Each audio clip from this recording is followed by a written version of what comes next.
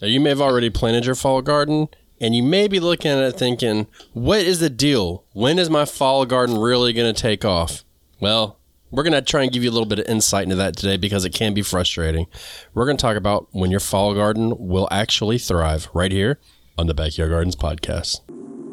To have a good harvest, one must plant good seeds and must also use the right kind of fertilizer. The carrots have grown large and firm. How good they will taste. Welcome to the Backyard Gardens podcast, where we talk about all things gardening. We are your hosts, Ben in Batavia, and you can find me gardening in the country. And you'll find me gardening in the city. Get ready as we dig deep into this wonderful world of gardening, where we learn to grow and grow for change. All right, everybody, if you're new to the show, thank you for joining this beautiful podcast we have all about backyard gardening. And if you'd like to support the show, because we are a listener-supported show, you can check us out on Patreon. Link is down below, amongst other ways to help. But you will get 2 extra episodes a month, and you can come check us out on YouTube and help support us. So all you got to do is like and subscribe on that and enjoy some of our content. But let's get on to the regularly scheduled program with the dinging. This is my new signal for the ding. It's also a snake signal. All right. Yeah, that is the snake signal. It reminds me of Cobra Kai. We've been watching that with my son. Mm-hmm. He loves it. Anyways, shameless plug for that show. Fall gardening can be stressful, can it? It can. But I have a new attitude. You do? You have a new outlook on life? No, I just have a new attitude for the moment. For today's show, everybody, I'm going to kick my feet back and let Batavia share her new outlook with us. No. I know that for me, because it's so hot, if you're new to the show and you don't know, I'm in zone 8A and Batavia is in 6A as in apple. You'll have to go back to... Shout out to... Yeah, all the old timers for the podcast that remember the episode where I said a different thing and made a 6A out of myself. Yeah. You were very hell-bent on that, but anyways. So it's so hot here that things will struggle at first, and it never ceases to amaze me that there's like this turning point within the year that can kind of help with that, that helps turn the garden around. And it's shocking to me because you watch things grow all summer and they grow, you know what I mean? And they thrive, and there's stuff that loves the heat, stuff that doesn't like it so much, but. And then you have the moment where kind of that warm weather and cool weather kind of meet. Yep. Right. And so I haven't pinpointed the when on my calendar that transition happens, that switch happens.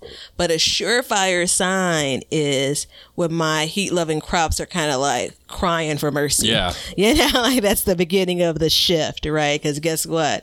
They're no longer thriving, and it's time for, a new show in town. Once you start... Fall crops, cool weather crops. Once you start harvesting only green tomatoes, maybe... I think that's perhaps the beginning of it. Yeah. Does that make sense? Yeah. I think as you walk past pepper plants, your jalapenos, and you just see for the last week the same 6 red jalapenos. Yeah. Right? Like nothing else is changing colors. Nothing else is maturing further. Wait, you let your jalapenos go red? I try to, especially if I'm making like a particular dish, not all of them. Like if I do cowboy candy or something, I want a mixture of green and a few red in there. Okay. So I'll let them go red. Yeah, I don't ever let mine go red. It's kind of weird. Well, that is the sign of a mature pepper. Is it? Or is it the corking on the pepper? Oh, ooh. I think corking, isn't it a delicacy or something? Like, don't people pay big bucks? No. No, the cork. You know what the corking is, right?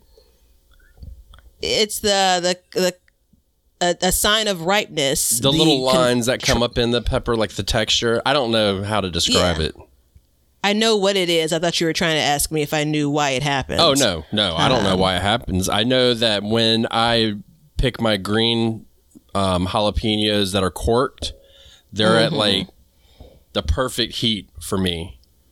And then the other thing too, which kind of made me start doing that, is when I buy jalapenos from the store, they're never red. Yeah.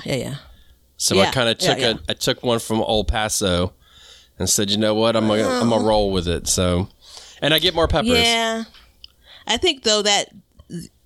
So I don't have any history on originally all of the peppers were red. But I still believe that the idea, because a lot of us have come to know, these peppers as green, and you're going to get them off the plant sooner. I mean, so farmers are going to be able to harvest green jalapenos before they harvest red. Yeah, that's an excellent point. But we are not here to talk about jalapeno peppers. That is actually the exact opposite thing that we're here to talk about. But we digress as usual. Yeah, man, I was watching you, and I'm like, I'm going to jump in here. Like, if you're going to take me on this ride, I'm going, man. I opened the door. I got my seatbelt on and my helmet, but I'm going. But so we're going to kind of break down. We're going to break down when your garden's going to thrive, but I think we're also going to end up talking about how we can get it to thrive maybe a little bit earlier and just kind of get you there. We'll try and give you a little bit, or at least I will, and hopefully Batavia will go on that ride. She'll put her seatbelt on for that ride too, and we can kind of get everybody there just a little bit earlier. But I think it's really dependent on the zones you're in, the weather of where you live. I think you're like in when I lived in zone 6 and you live in zone 6, it was a much faster and harder turn towards the fall season. You know what I mean? Yeah. I mean, in North Carolina, we only have 2 seasons really, summer and winter. So, and it really does live up to that standard. Well, some people say that, and some people say we have 19 seasons, but I go by the 2 seasons. In this moment and in the Midwest for me, and I'll just call Illinois in particular and kind of bordering states, like I may change my mind on this, but in this moment I feel like the kind of summer into fall is more gradual. And I say that because I was just talking about this on a video, like my melons we're just starting to climb the trellis, and this is like at the beginning of August. And so while in my zone now, and I've double checked this, my average first frost date is November the 1st versus a couple of days earlier. But it's not like as of November the 1st, there's a chance of frost and it's been super hot all the way up until that point. Yeah, exactly. So for me, mid-September, it could go either way. Your weather is cooling down. You'll still get some 90-degree days every now and again, but those night temps are starting to get cooler. So by the time you get to, again, that's gradually happening. By the time you get to October and get into that first frost, I think that's the steep downhill for you. Like that thing turns over. Yeah. So it goes from, you get that average, run across that average frost date, and the temps could be 30s, 40s for the next week or two. So that cold, once it hits. Yeah, and see, for us, it's quite the opposite. Those 90-degree days will just last and last, and then once we start getting around our first frost date, I mean, we definitely get a frost, but we can rebound. Like, we'll get a frost, and then the next week it'll be almost summer again. Next 2 weeks, 3 weeks, and then we'll get a frost. And, so we can go back and forth and really, like I like to call it, it's either one or two things, a heartbreak zone or the yo-yo season. So, we deal with that a lot. But once we get into winter, our temperatures, we'll definitely get into the freezing temperatures at night. But we can easily rebound into the 50s, 60s, and at some point even the 70s during the week, during the week, because on the weekends, it's only cold, but during the week it's not. But we'll kind of stay within that zone and range. But see, that's kind of the issue is these wild temperature fluctuations. And that's what makes it kind of difficult for us. But it also helps me too, because I can save a lot more seeds. So that kind of helps me in that situation too. Yeah, because I've made my biennial plants think that they are in fact in their second year. Tricks on you, Mr. Plant. I got you. So I do think though, when it comes to that weather, regardless of your zone number, if you're in a place, it's going to be the lower zones. But if you're in a place where you're able to grow, and maybe they don't thrive, but you're able to grow those cooler weather crops throughout the summer or very late into the spring and early summer, if you're in a place like that, then I'll say that your fall weather is probably, kind of on that mild side too. Yeah. So as an example, my, I'm going to say kale, because I there's only so many opportunities to talk about my beloved collards. So my kale, grows and it's pretty stagnant, but it grows throughout the growing season. So I planted it in April, May, June, July, August, September. The plants are still just fine. Yeah. Harvesting leaves and so on. There's not a lot of new growth, right? And so in that instance, I don't have as much of a struggle when I put out new plants in the fall with that yo-yoing heat. Right, because they've already lived through 70, 80, 90 degree weather, throughout the summer. Now, I'm still not at the point of thriving when we're there. However, that's an indicator to me that these crops are going to be okay. Right. But why? There's two things. Well, so I'm going to talk about one thing, and then I'm going to actually talk about the other. So the first thing, I'm going to talk about some weather differences and something that shocked me. I remember when I was younger, I dated a young lady from, I was much younger, Kansas. And she used to tell me stories. So we started dating around winter time. And she would tell me that,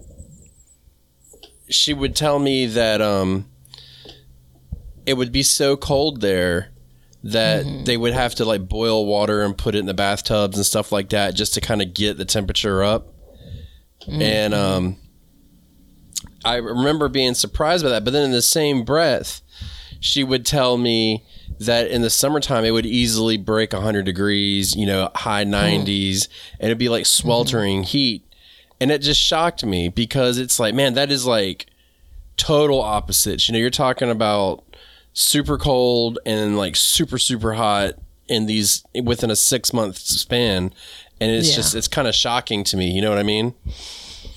Yeah. It's, because if you didn't have any experience with any other places besides where you live, your natural inclination could be, if it gets that cold, generally speaking, the weather is always on the colder side. So in summer, you'd think, it's not super hot there, right? How can you get that cold and then go on the other end of the spectrum and, get that hot? Well, and to be fair, this was in the beginning of readily accessed internet. Internet had been out for a while, but it wasn't it was very common to go to somebody's house and there would not be an internet connection there. We have moved past AOL at that point. Go ahead. Were you all still traveling through horse and buggy?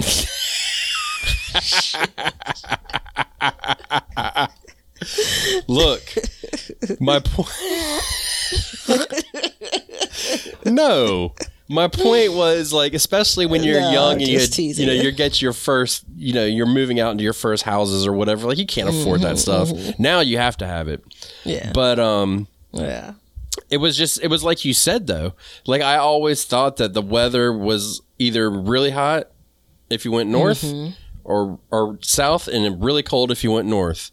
And there was no difference because the weather where I lived was the weather everywhere in my mind because I didn't know any better. Now it's different. Now, think about doing this podcast. I don't know. Let's just pick a number. 20 years ago, we'd be having a totally different conversation. I'd be sitting here shocked at what some of the stuff you tell me.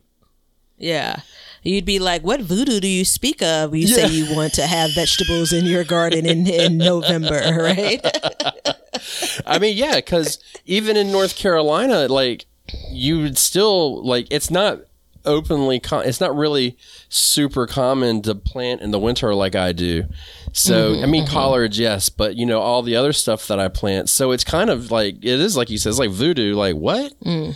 But now the information age is upon us. So, yeah, that's a part of the reason why I think I do versus I don't know for sure for you, but part of the reason why I do what I do and the ways that I do it as far as sharing kind of my garden and my gardening experience. And one of the reasons I love talking on this show, because sometimes even now you still don't know what's possible unless someone else has done it. Yeah. I'm not going to botch the whole Roger, what's his name, with the 4-minute mile, how many people had tried and failed. And then after he hit the 4-minute mile, how many people since then, thousands, if not tens of thousands, And so when you look at kind of the way and the access we have to gardening now, and you see someone like you, right, in North Carolina with a basket full of root vegetables, heading into Christmas, that's boss, man, And so not only does that say something about the folks that live in North Carolina or near that area,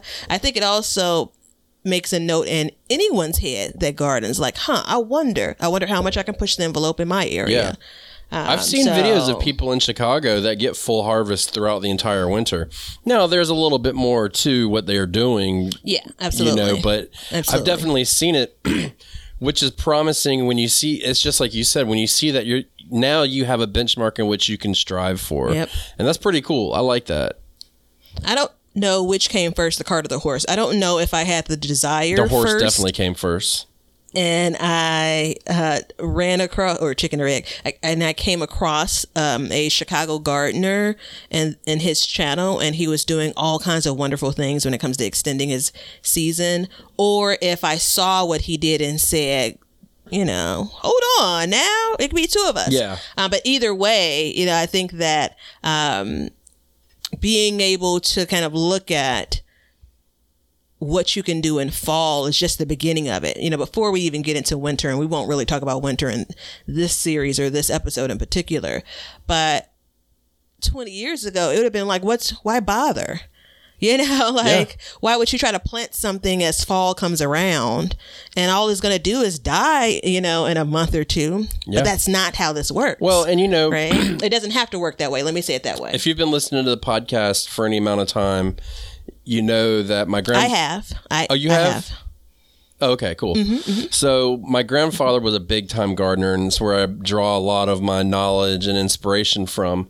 But I remember in the wintertime, I mean, he rolled the doors up and he sat in the house and,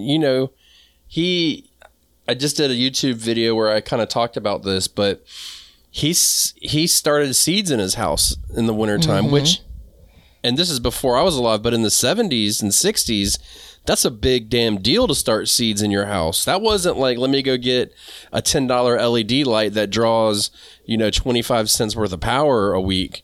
This was a full setup that the man had, but in the wintertime, he didn't do it. Now, if he knew that there was a benchmark in which to set, he may have done that, but he didn't know that. It's an interesting concept. I'm trying to think back. It could have been 10 years ago, maybe even, less time than that I realized that home gardeners were doing that.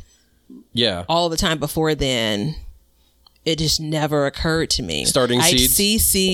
Starting seeds indoors. I'd see seed packets in the stores. I was still just always buying transplants then, but even the seed packets that I walked past, I guess in my mind, I just assumed that it would have been a term I didn't know then, but that they were direct sowing those.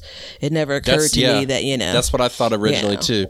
Because, when I started sowing seeds too, back when the Model T Ford was out, the LEDs were not, the LED light bulb was, I think the LED Christmas bulbs had just come out, and they were, anybody who's bought an LED Christmas bulb is like, they were terrible, but they were just starting to come out, and they were like outrageously expensive.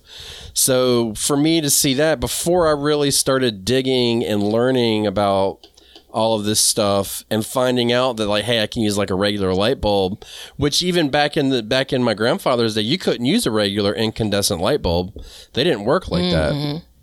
So I was the same way. I was like, oh, these fools are just out there sticking tomato seeds right in the ground, which I wasn't interested in at all because I knew enough to know that like I would never get a harvest. But, and the other thing that I'm... Well. So I do have... I know. Go ahead. And again, we're on, this is fall, but for the record, I do have, and many people have, volunteer tomatoes, which is just from a seed that was in the ground. Now, I'm not gonna stock up my pantry with tomato sauce from those volunteers, and it's a great example of the size that they get. Because they started basically from seed, by the time the temperature warmed up enough for that seed to germinate and so on. It's just not satisfactory when it comes to the amount, the potential the plant could have if you gave it that head start. Right. So the other thing that I wanted to talk about... It's a good segue, though. I wanted to talk... You use the word thrive, and we've talked about that, periodically throughout this, what we're going to call the intro.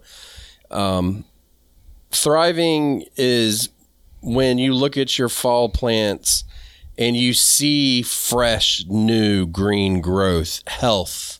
You know what I mean? Not the, constant, I don't want to call it yellowing, but it could be that, or the struggling of plants in the heat, stuff like that. Like at some point, you're going to end up walking outside and seeing like, oh, my lettuce has got nice, crisp, plump leaves.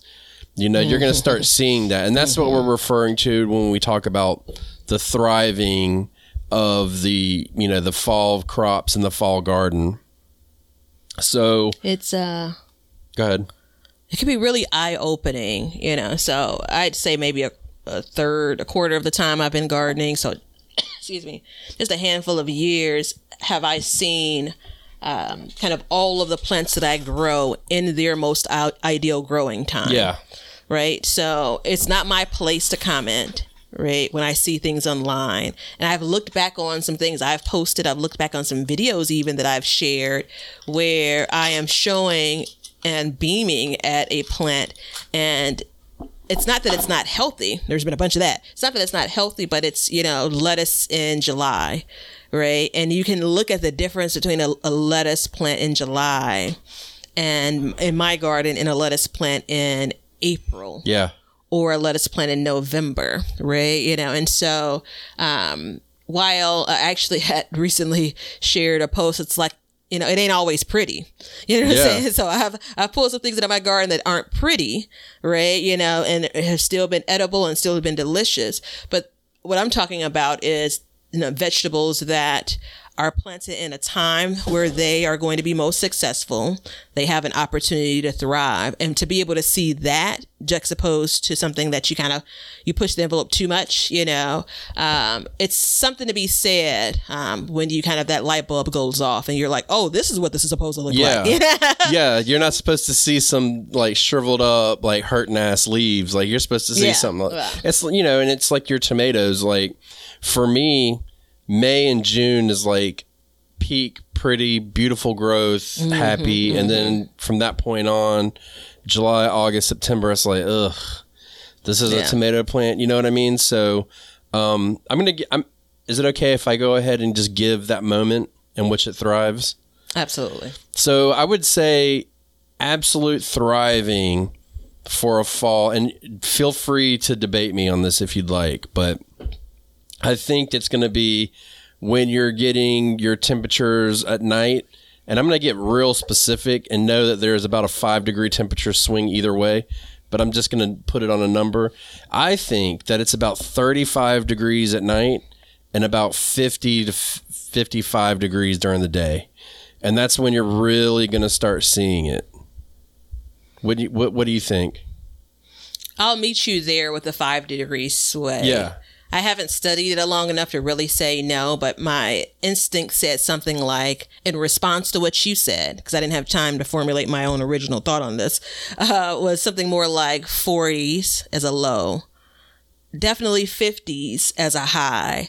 Because once you get into the 60-degree Fahrenheit temps, man, that sun could be beaten down. It could be a lot warmer than what you think. Yeah. And the garden responds to that. So I think that that's kind of, that sweet spot. So to your thriving explanation. Yeah, I could see it. So the reason, and again, we ain't talking about tomatoes and peppers. No, folks, here. Let me run through the list real quick: lettuce, collards, kale, broccolis, cauliflowers, cabbages, turnips, spinach. All these are all the ones that we're talking about. You know what I mean? Now, I do want to say why I gave that temperature swing and why I went in so low, and that is because 30 degrees doesn't bother any of these plants that we just mentioned. None of them. As a matter of fact, listen to me, there are people out there that swear that some plants get sweeter once they get kissed by a little bit of frost. So that 30 degrees is that sweet point. Haha, you see what I did there? Yeah, I see it. I'm not crazy about it. Remind me to tell you about the botched story of the sweeter greens test that I screwed the pooch on. Well, let's do it. I'll tell you that another day, though. No, I want to hear it now. Well, I mean, I was building up to it, so when I actually told the story, it was like womp, womp, womp. People really wouldn't notice. So I was monitoring my weather. This is last fall. And my greens, specifically kale greens, curly kale, and collards, were in my garden through almost all of December. Yeah. Right. So we got our first frost like the first week of November. And so I knew it was coming, and I harvested, let's call it November the 3rd was the night that the temps dipped down to 32 degrees Fahrenheit. So I harvested a bunch, 6-10 leaves of each, like on November the 2nd. Right. And then I came back in and said, all right, November the 3rd, they've been kissed by frost. I said, no, let's wait longer. Let's have them like repeatedly kissed, right? Like completely making out. And so I came back in like, the 4th or 5th or 6th or something like that, a few days later to harvest more. I mean, we had the repeated, above freezing and below and so on. Your kale went to second base with the cold? Yeah, Okay. absolutely. And so then I harvested the next batch. And then something happened. I don't know what, but I only ended up being able to cook the second batch and not those first leaves. And so I'm like, you missed there's no more chance for them, to go back to their, virgin state. So I'm going to try it again if the weather aligns, and I'm available to do it. I think it'd be interesting. I had a whole skit plan where I was going to, cook the greens. I was going to have like 4 different pots cooking. Kale in one pre-kiss, collards in another pre-kiss, and then kale in one post-kiss, collards in another post-kiss. I welcome you all to try that. If you're up for it, let us know. I think you might have to do it. You might have to eat it raw to get a good. Oh, you think? Yeah, I think that might be the best way to it's so easy. You take a bite and then you go cook the rest. So. Yeah, you are a genius. It never, ever, ever, ever, ever occurred to me. I've never been accused of being a genius. I am truly blushing right now. Thank you. As it relates to this particular, obviously. No, it's for everything. No, but it makes so much more sense when you think about all of what I would do to cook those things down. Yeah. Right? All right, that's much easier to manage too. To go out there and take a bite. Take a bite. Yeah, I would be interested. Leonard? Add it to my calendar. Yeah. New average first frost date is November the 1st. He probably put it on my calendar. Yeah. That would be a good 2022, Leonard. 2022. That would probably be a good test for most people to do as well. You know what I mean? Like, just pull a little piece off and bite it. What's one leaf? Or, I think a good example is like, a carrot is much more obvious to taste like, oh, this is sweet. I actually had a sweet cucumber, getting again off topic. I had a sweet cucumber earlier in the season, and I was just like, whoosh. Yeah. We know the difference between, homegrown cucumbers and then store-bought, but this is actually sweet, which is something really interesting. But this is also a good example of, like, those are moments of, if it's really true, that's thriving, when it basically changes the taste profile of the vegetable, unless you don't like sweet things. I don't think it's sugary sweet, but. Well, and I think we definitely just said when it'll thrive, but I think the next logical place to go would be, how can we maybe, bump that up by a couple weeks? You know what I mean? Yeah. I'll let you take a stab at it because my idea is pretty simple and straightforward. So maybe you have some other genius input. Well, I mean, I have a number of ideas, and it's just basically science-based, but I mean, one of them is obviously shade cloth.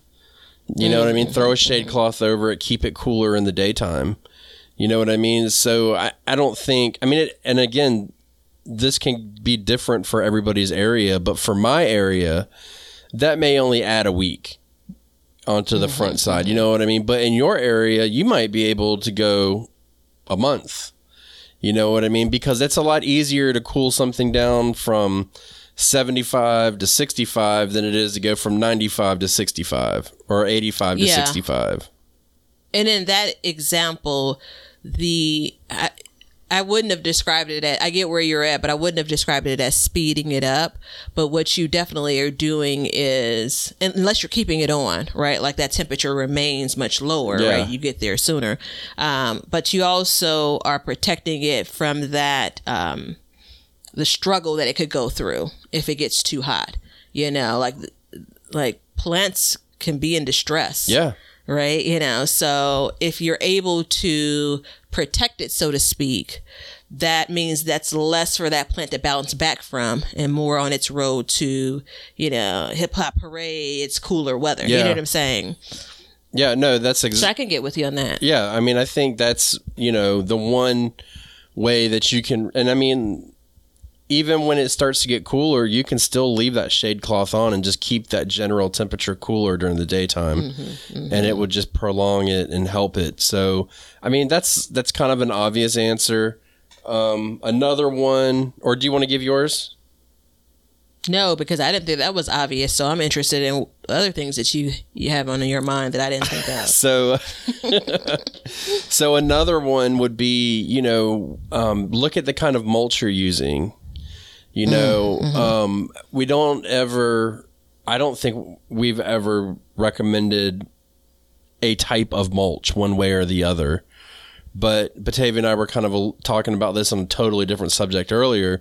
But if you have like a really dark colored mulch, you can switch it out with something light colored, and then that will help with, you know, reflecting the light and not absorbing that heat during the day. So, you know, and then couple that with watering and stuff like that, and you can really dramatically lower the temperature. Just by doing those two things, you can dramatically lower the temperature around your plants and in your plants. So that water from that mulch will continue to evaporate during the day.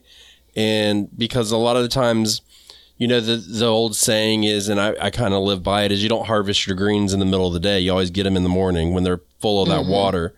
So if you've watered and your mulch is still damp, then it's releasing it's evaporating around your plants, and then the pores of the plants can be soaking up that water and help to continuously plump in the leaves of it. So, you know, and as well as keeping it cool at the same time, because that cool air, as you get those cool fall breezes, remember, we're only talking about fall here. We're not talking about spring. So as those cool fall breezes come, you know, I don't know anybody that gets a warm fall breeze. I could be wrong. There may be somebody out there, but, you know, it'll help cool that plant even more. I was trying to go back and look. I think it's around in September. It's hard for me to say, but I'm going to call it around 1 o'clock. Maybe let's call it noon. So I have 2 garden beds in my backyard garden that throughout the summer, they're almost completely shaded until around noon during the day. Yeah. Right. And so that is a space. And I've grown a lot of things there. And I'm thinking back, I'm trying to remember how many summer crops are grown there, like true summer crops, but that's a different conversation. But so this is the second one that I came up with. The first one I'll still hold.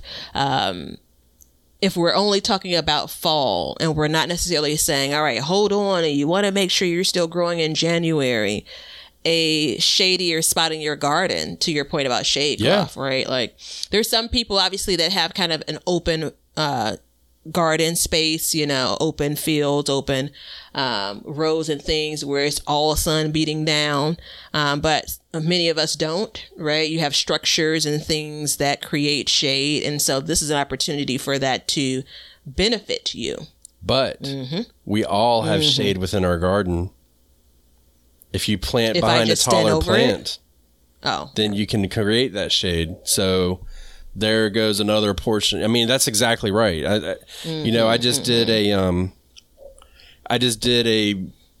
a video where I was walking through my garden, kind of talking about what my plan was for fall. I mean, it's still hot as hell here, but there was a portion in which I talked about that a lot because I have 2 beds that get a lot of shade, but the difference is in the late summer, I will get enough sun in which to grow. I mean, I can grow there all winter, but things kind of struggle a little bit. But my lettuces, which are real heat sensitive, they actually do better there. So I can do a sowing of that, and then when it's harvested, be done with it. And I went to a little bit more depth in the video, and then pull it out and remulch it and everything. But, that's definitely something that you can do.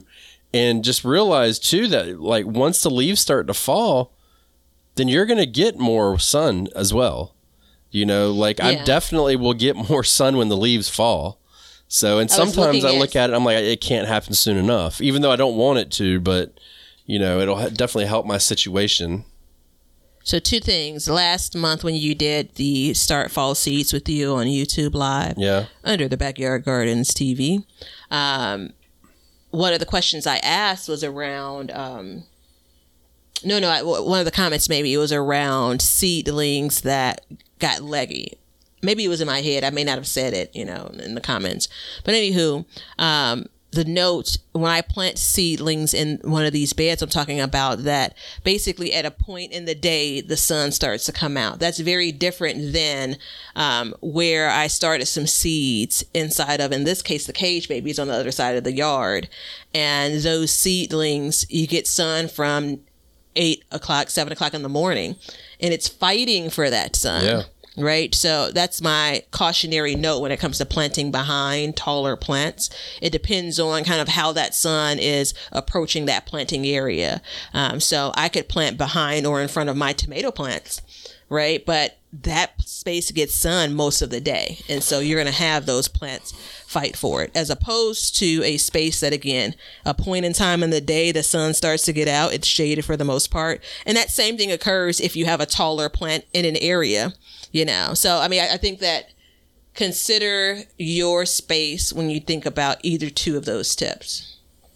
Yeah, I was just thinking as you said that, and I kind of, you may not agree with this and you may agree with it, I don't know. But I was thinking that one of the most important things for a gardener is to know their space. And when I say know their space, it's like know the tracking of the sun, know, the time, the seasons in which things start to change. And it all comes in time, and it's trial and error and different, testings of plantings and stuff like that. But I think that it's a big advantage for you to know what you're doing in that space and to understand, like, just think about it. Like, I'm going into the season knowing that half of my beds won't produce the way they should. Do you know how much stress that alleviates from me? Just knowing that, like, hey, from this point on, that's it, Yeah. And how I really found out was last year when I had my giant tomatoes, come about August, they really stopped producing, but they were looking really good. And it was because they just didn't get enough sun. They didn't get enough sun to actually produce the tomatoes. So I knew at that point that, hey, this is a situation that's unfolding here. And then over the winter, I noticed it again because one year I planted my Brussels sprouts in that bed. They didn't do good. And the next year I moved them over. And when I say I moved them over 4 feet. That's it. And it made a big difference in the way they grew. Sure. I think the benefit, though, the bright side of as you go into there is no bright side. Oh, okay. For you, there isn't. Remember, I said I had a new attitude, a new outlook. So a part of, as we get into this cooler weather, right, because it's coming, even for the hottest of hot spaces, it's coming. A part of kind of knowing when your garden is thriving is, I'm going to call less watering is a moment of thriving for these, kind of fall plantings. Yeah. So the less you need to water, right? It's not to say that those plants don't need more, but the quick note, I had some late season annuals. I put one in the basket it came. I hung it up in the backyard, and the other was still in my garage. And I just kept on looking like, what happened to that? It's like it's drooping. And in the little bitty, 10-inch pot or however big those little pots come, the way that sun was baking that set of flowers compared to the one in my garage, I went inside and put my hand inside of the pot, still moist, still damp. So the idea of how much that water evaporates in the heat of the summer, compared to when you look at it's fall now, right? So there isn't a problem because you're watering less, right? If your plants still look healthy, it's just that weather has shifted. Yeah. Right. So that's another indicator. That's a very good indicator of when it's going to thrive. I didn't even think about that. I saw it when it clicked for you. Yeah, because I definitely, like in the summertime, I water every other day.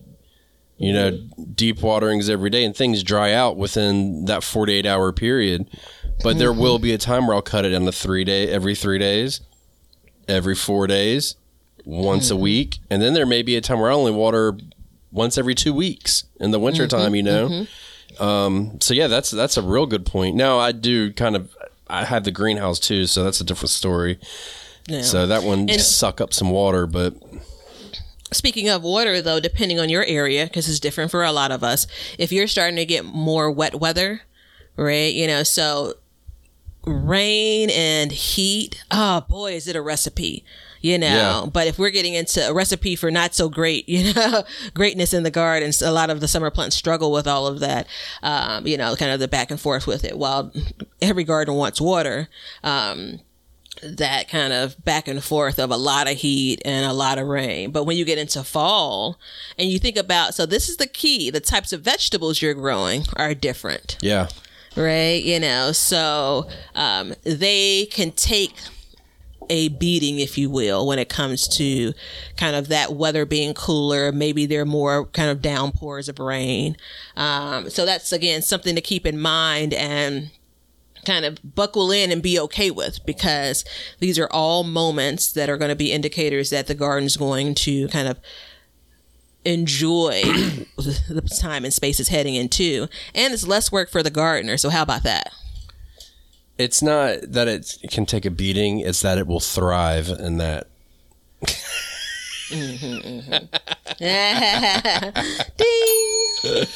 No, I mean, it's important.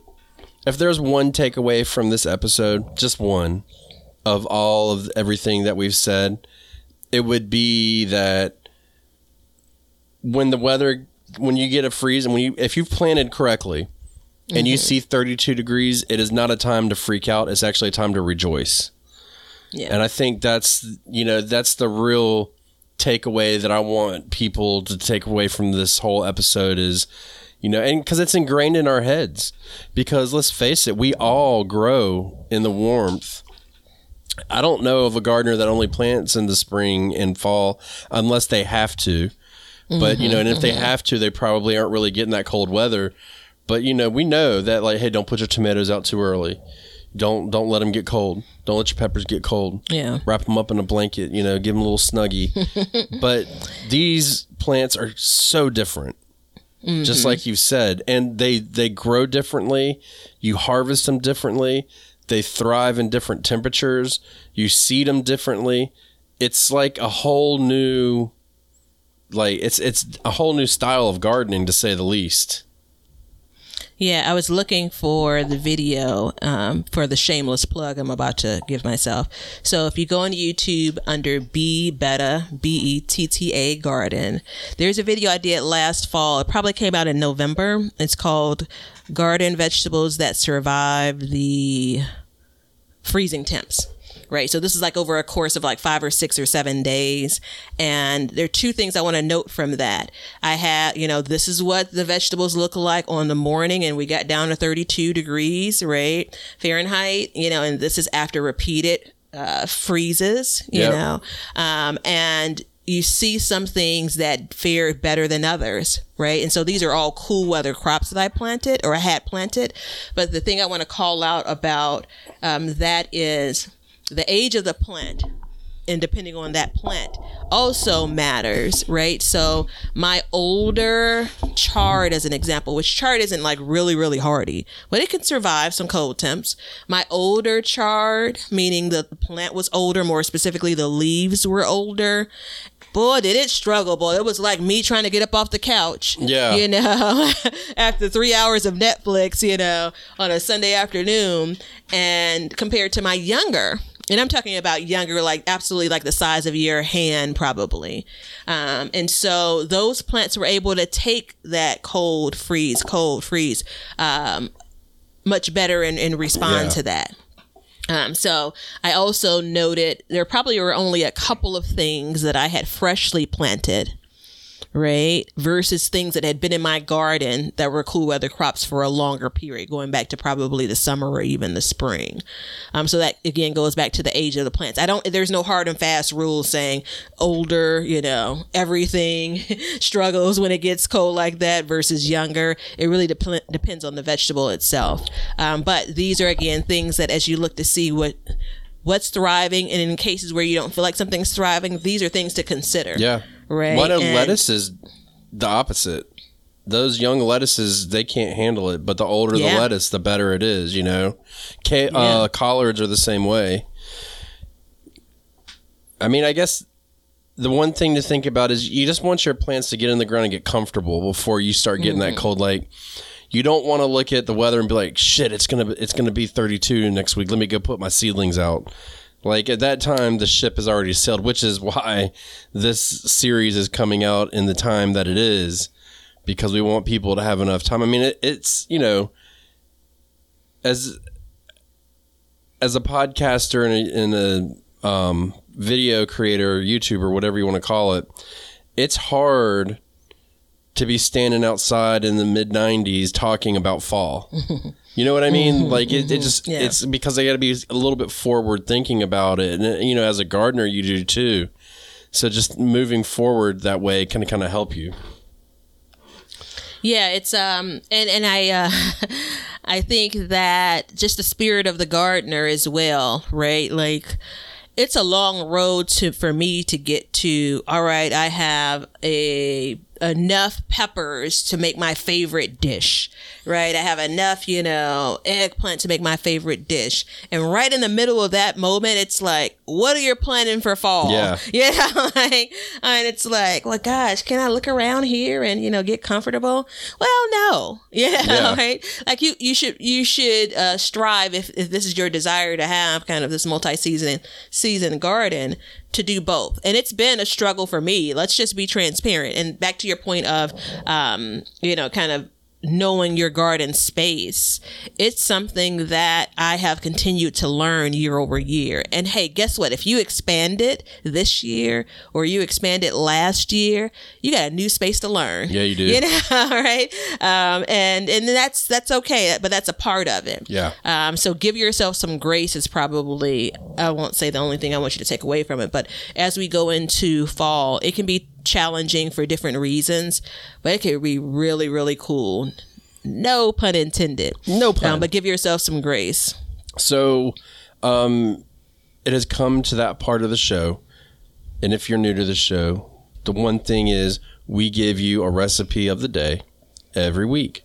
But when we come back after that, I'm going to give you a heads up, Batavia. I'm going to ask you a question, and I'm going to ask you what fall plant vegetable you're really going to try and focus on and grow better.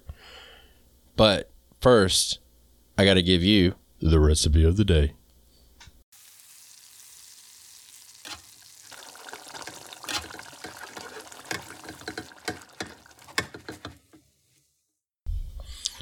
One of my favorite things about fall is wrapping up my tomatoes for the year.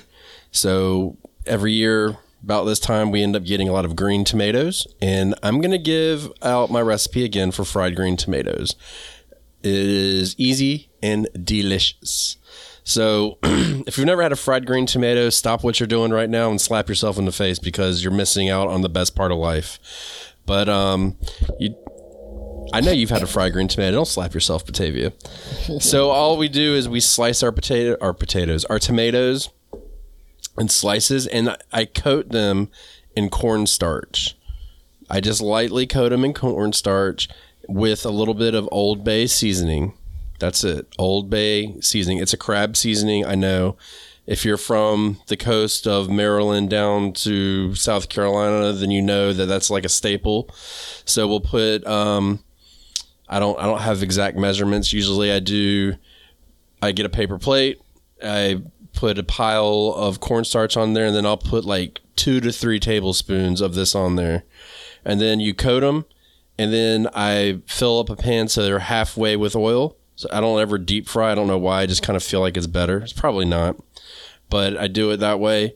And then when I put them in, when they brown on one side, I flip them, and then I sprinkle a little bit more Old Bay on them. A variation that I've also used before is we eat a lot of Cajun food. So we use Slap Ya Mama seasoning, SLAPYA Mama. It's a Cajun seasoning. They have a hot and a mild one, so you can do that. And you fry it and you enjoy it. And we'll eat this throughout the fall season. As we clean up our gardens and everything and we're wrapping up, we will eat multiple, it's probably about 2 week period, 2 to 3 weeks. We'll eat more and more and more of these fried green tomatoes.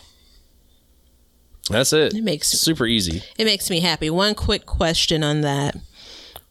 As you slice the tomato and then you're going to put the cornstarch on it, you're putting the cornstarch directly onto the tomato. Yeah. No kind of no liquid egg wash or anything like that. No. Right. And I do want to make a clarification. I said Old Bay, not Zatarain's. Okay? I do not support Zatarain's in any way. And I'm not affiliated with Old Bay, but I'd love to be because we eat them all the time. So not Zatarain's, Old Bay. No substitution. No. So I'm going to answer your question, and then I have one unrelated to gardening, more about you and me, right? Oh, no. And I know you love that kind of conversation, so I have a question before we wrap up. I appreciate greatly you giving me a chance to think on which vegetable I'm really going to focus on, and my answer is going to be modified based on the time I have left. You always have a stipulation for an answer every time. So why? I mean, this is standard then. Yeah, it's spinach. It would have been beets, but my timing wasn't right. By that I mean I ended up sowing those seeds too late, I think. Right, but I didn't want to just give up on them, so I still sowed them. But I don't think that I scheduled that correctly. Spinach, I got right.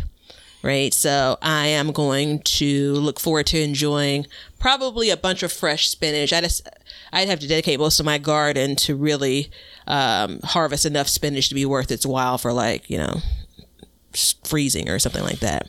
But spinach. That's not a bad idea. It's like the 4th year that I've been trying this. I was literally typing before, you came back with the recipe. It had occurred to me, it was an aha moment. Sometimes I believe I am brilliant. I believe that in every bit of my being. And then sometimes I have sometimes I have these moments where it's like, did you just close your eyes and go, the screen go black for a second? Spring mix. So I was typing is spinach really considered a fall vegetable? I know we plant it in the fall, but is it really considered a fall vegetable? Then I realized how much, in the stores you have spring mix. And it never occurred to me, spring as in this is when these vegetables thrive, these, like lettuce mixes and stuff. So anyhow, that was the moment where it's like, you can't be brilliant about everything. Yeah. So yeah, spinach. What about you? So as usual, I have a couple. But one that I really want to hone in on is I'm really looking to get a good rutabaga harvest this year. Mm-hmm. I would rather have rutabagas than turnips in my garden. So either that or, like you said, spinach. That's been a tougher nut to crack. I did Brussels sprouts past couple years, and I'm doing them again. But I got a small harvest last year, so I'm fairly comfortable with like, hey, you may or may not get a harvest, but that's okay. But rutabaga is something that I really want to do because it's a lot longer growing time than turnips, so that's something I want to focus on. Yeah, I sowed some seeds, and it takes them a while to germinate, and it takes them what are they, like 100-day crop? And so I would have put, actually, the order would have been rutabaga, as far as like things that I really hope do well in the fall. Rutabaga, turnips, beets, and then probably spinach, because I really know that I have a great chance at it in spring, and I can get that in and out of my garden. So I would have ordered it that way. But because of the turnaround time for those root crops, I'm just not convinced I've set myself up for the best turnout for that. Yeah. But we'll see, We will. What was the other question you had for me? So when you refer to the person that birthed you, do you call her mother, mom, like when you're talking to her, like you're calling her name, if you will? That's incredibly private. Yeah, it is. Mama. I call her Mama. Or Ma. Either one, but yeah, Mama. Yeah. So for me, it's Mama. Oh, is it? But I spell it MOMMA. Like if I'm typing That's something, how I like, do it I was too. talking to my mama. Which the thought came up when you said slap your mama. Is that it's on the brand? It's spelled MAMA. Anyway, you're just a good old country boy. Yep, that's what I didn't think about it like that. Yeah. My dad calls his mom Mother. When she was alive, they all called her Mother. So, and she I'm was not my from the grandmother, country, but like your grandmother, very proper grandmother. So, yep. I also, when I talk about my grandmother, when I speak about her to you as my grandmother, but I called her Mama too. So everybody, I have this little 4-foot thing outside my door sniffing around. I can hear him, and I'm saying this so he can hear me.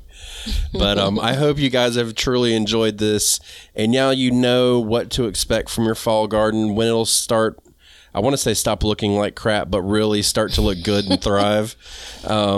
Next week we'll be back with, to be exact, we'll be back with how long will your fall garden last?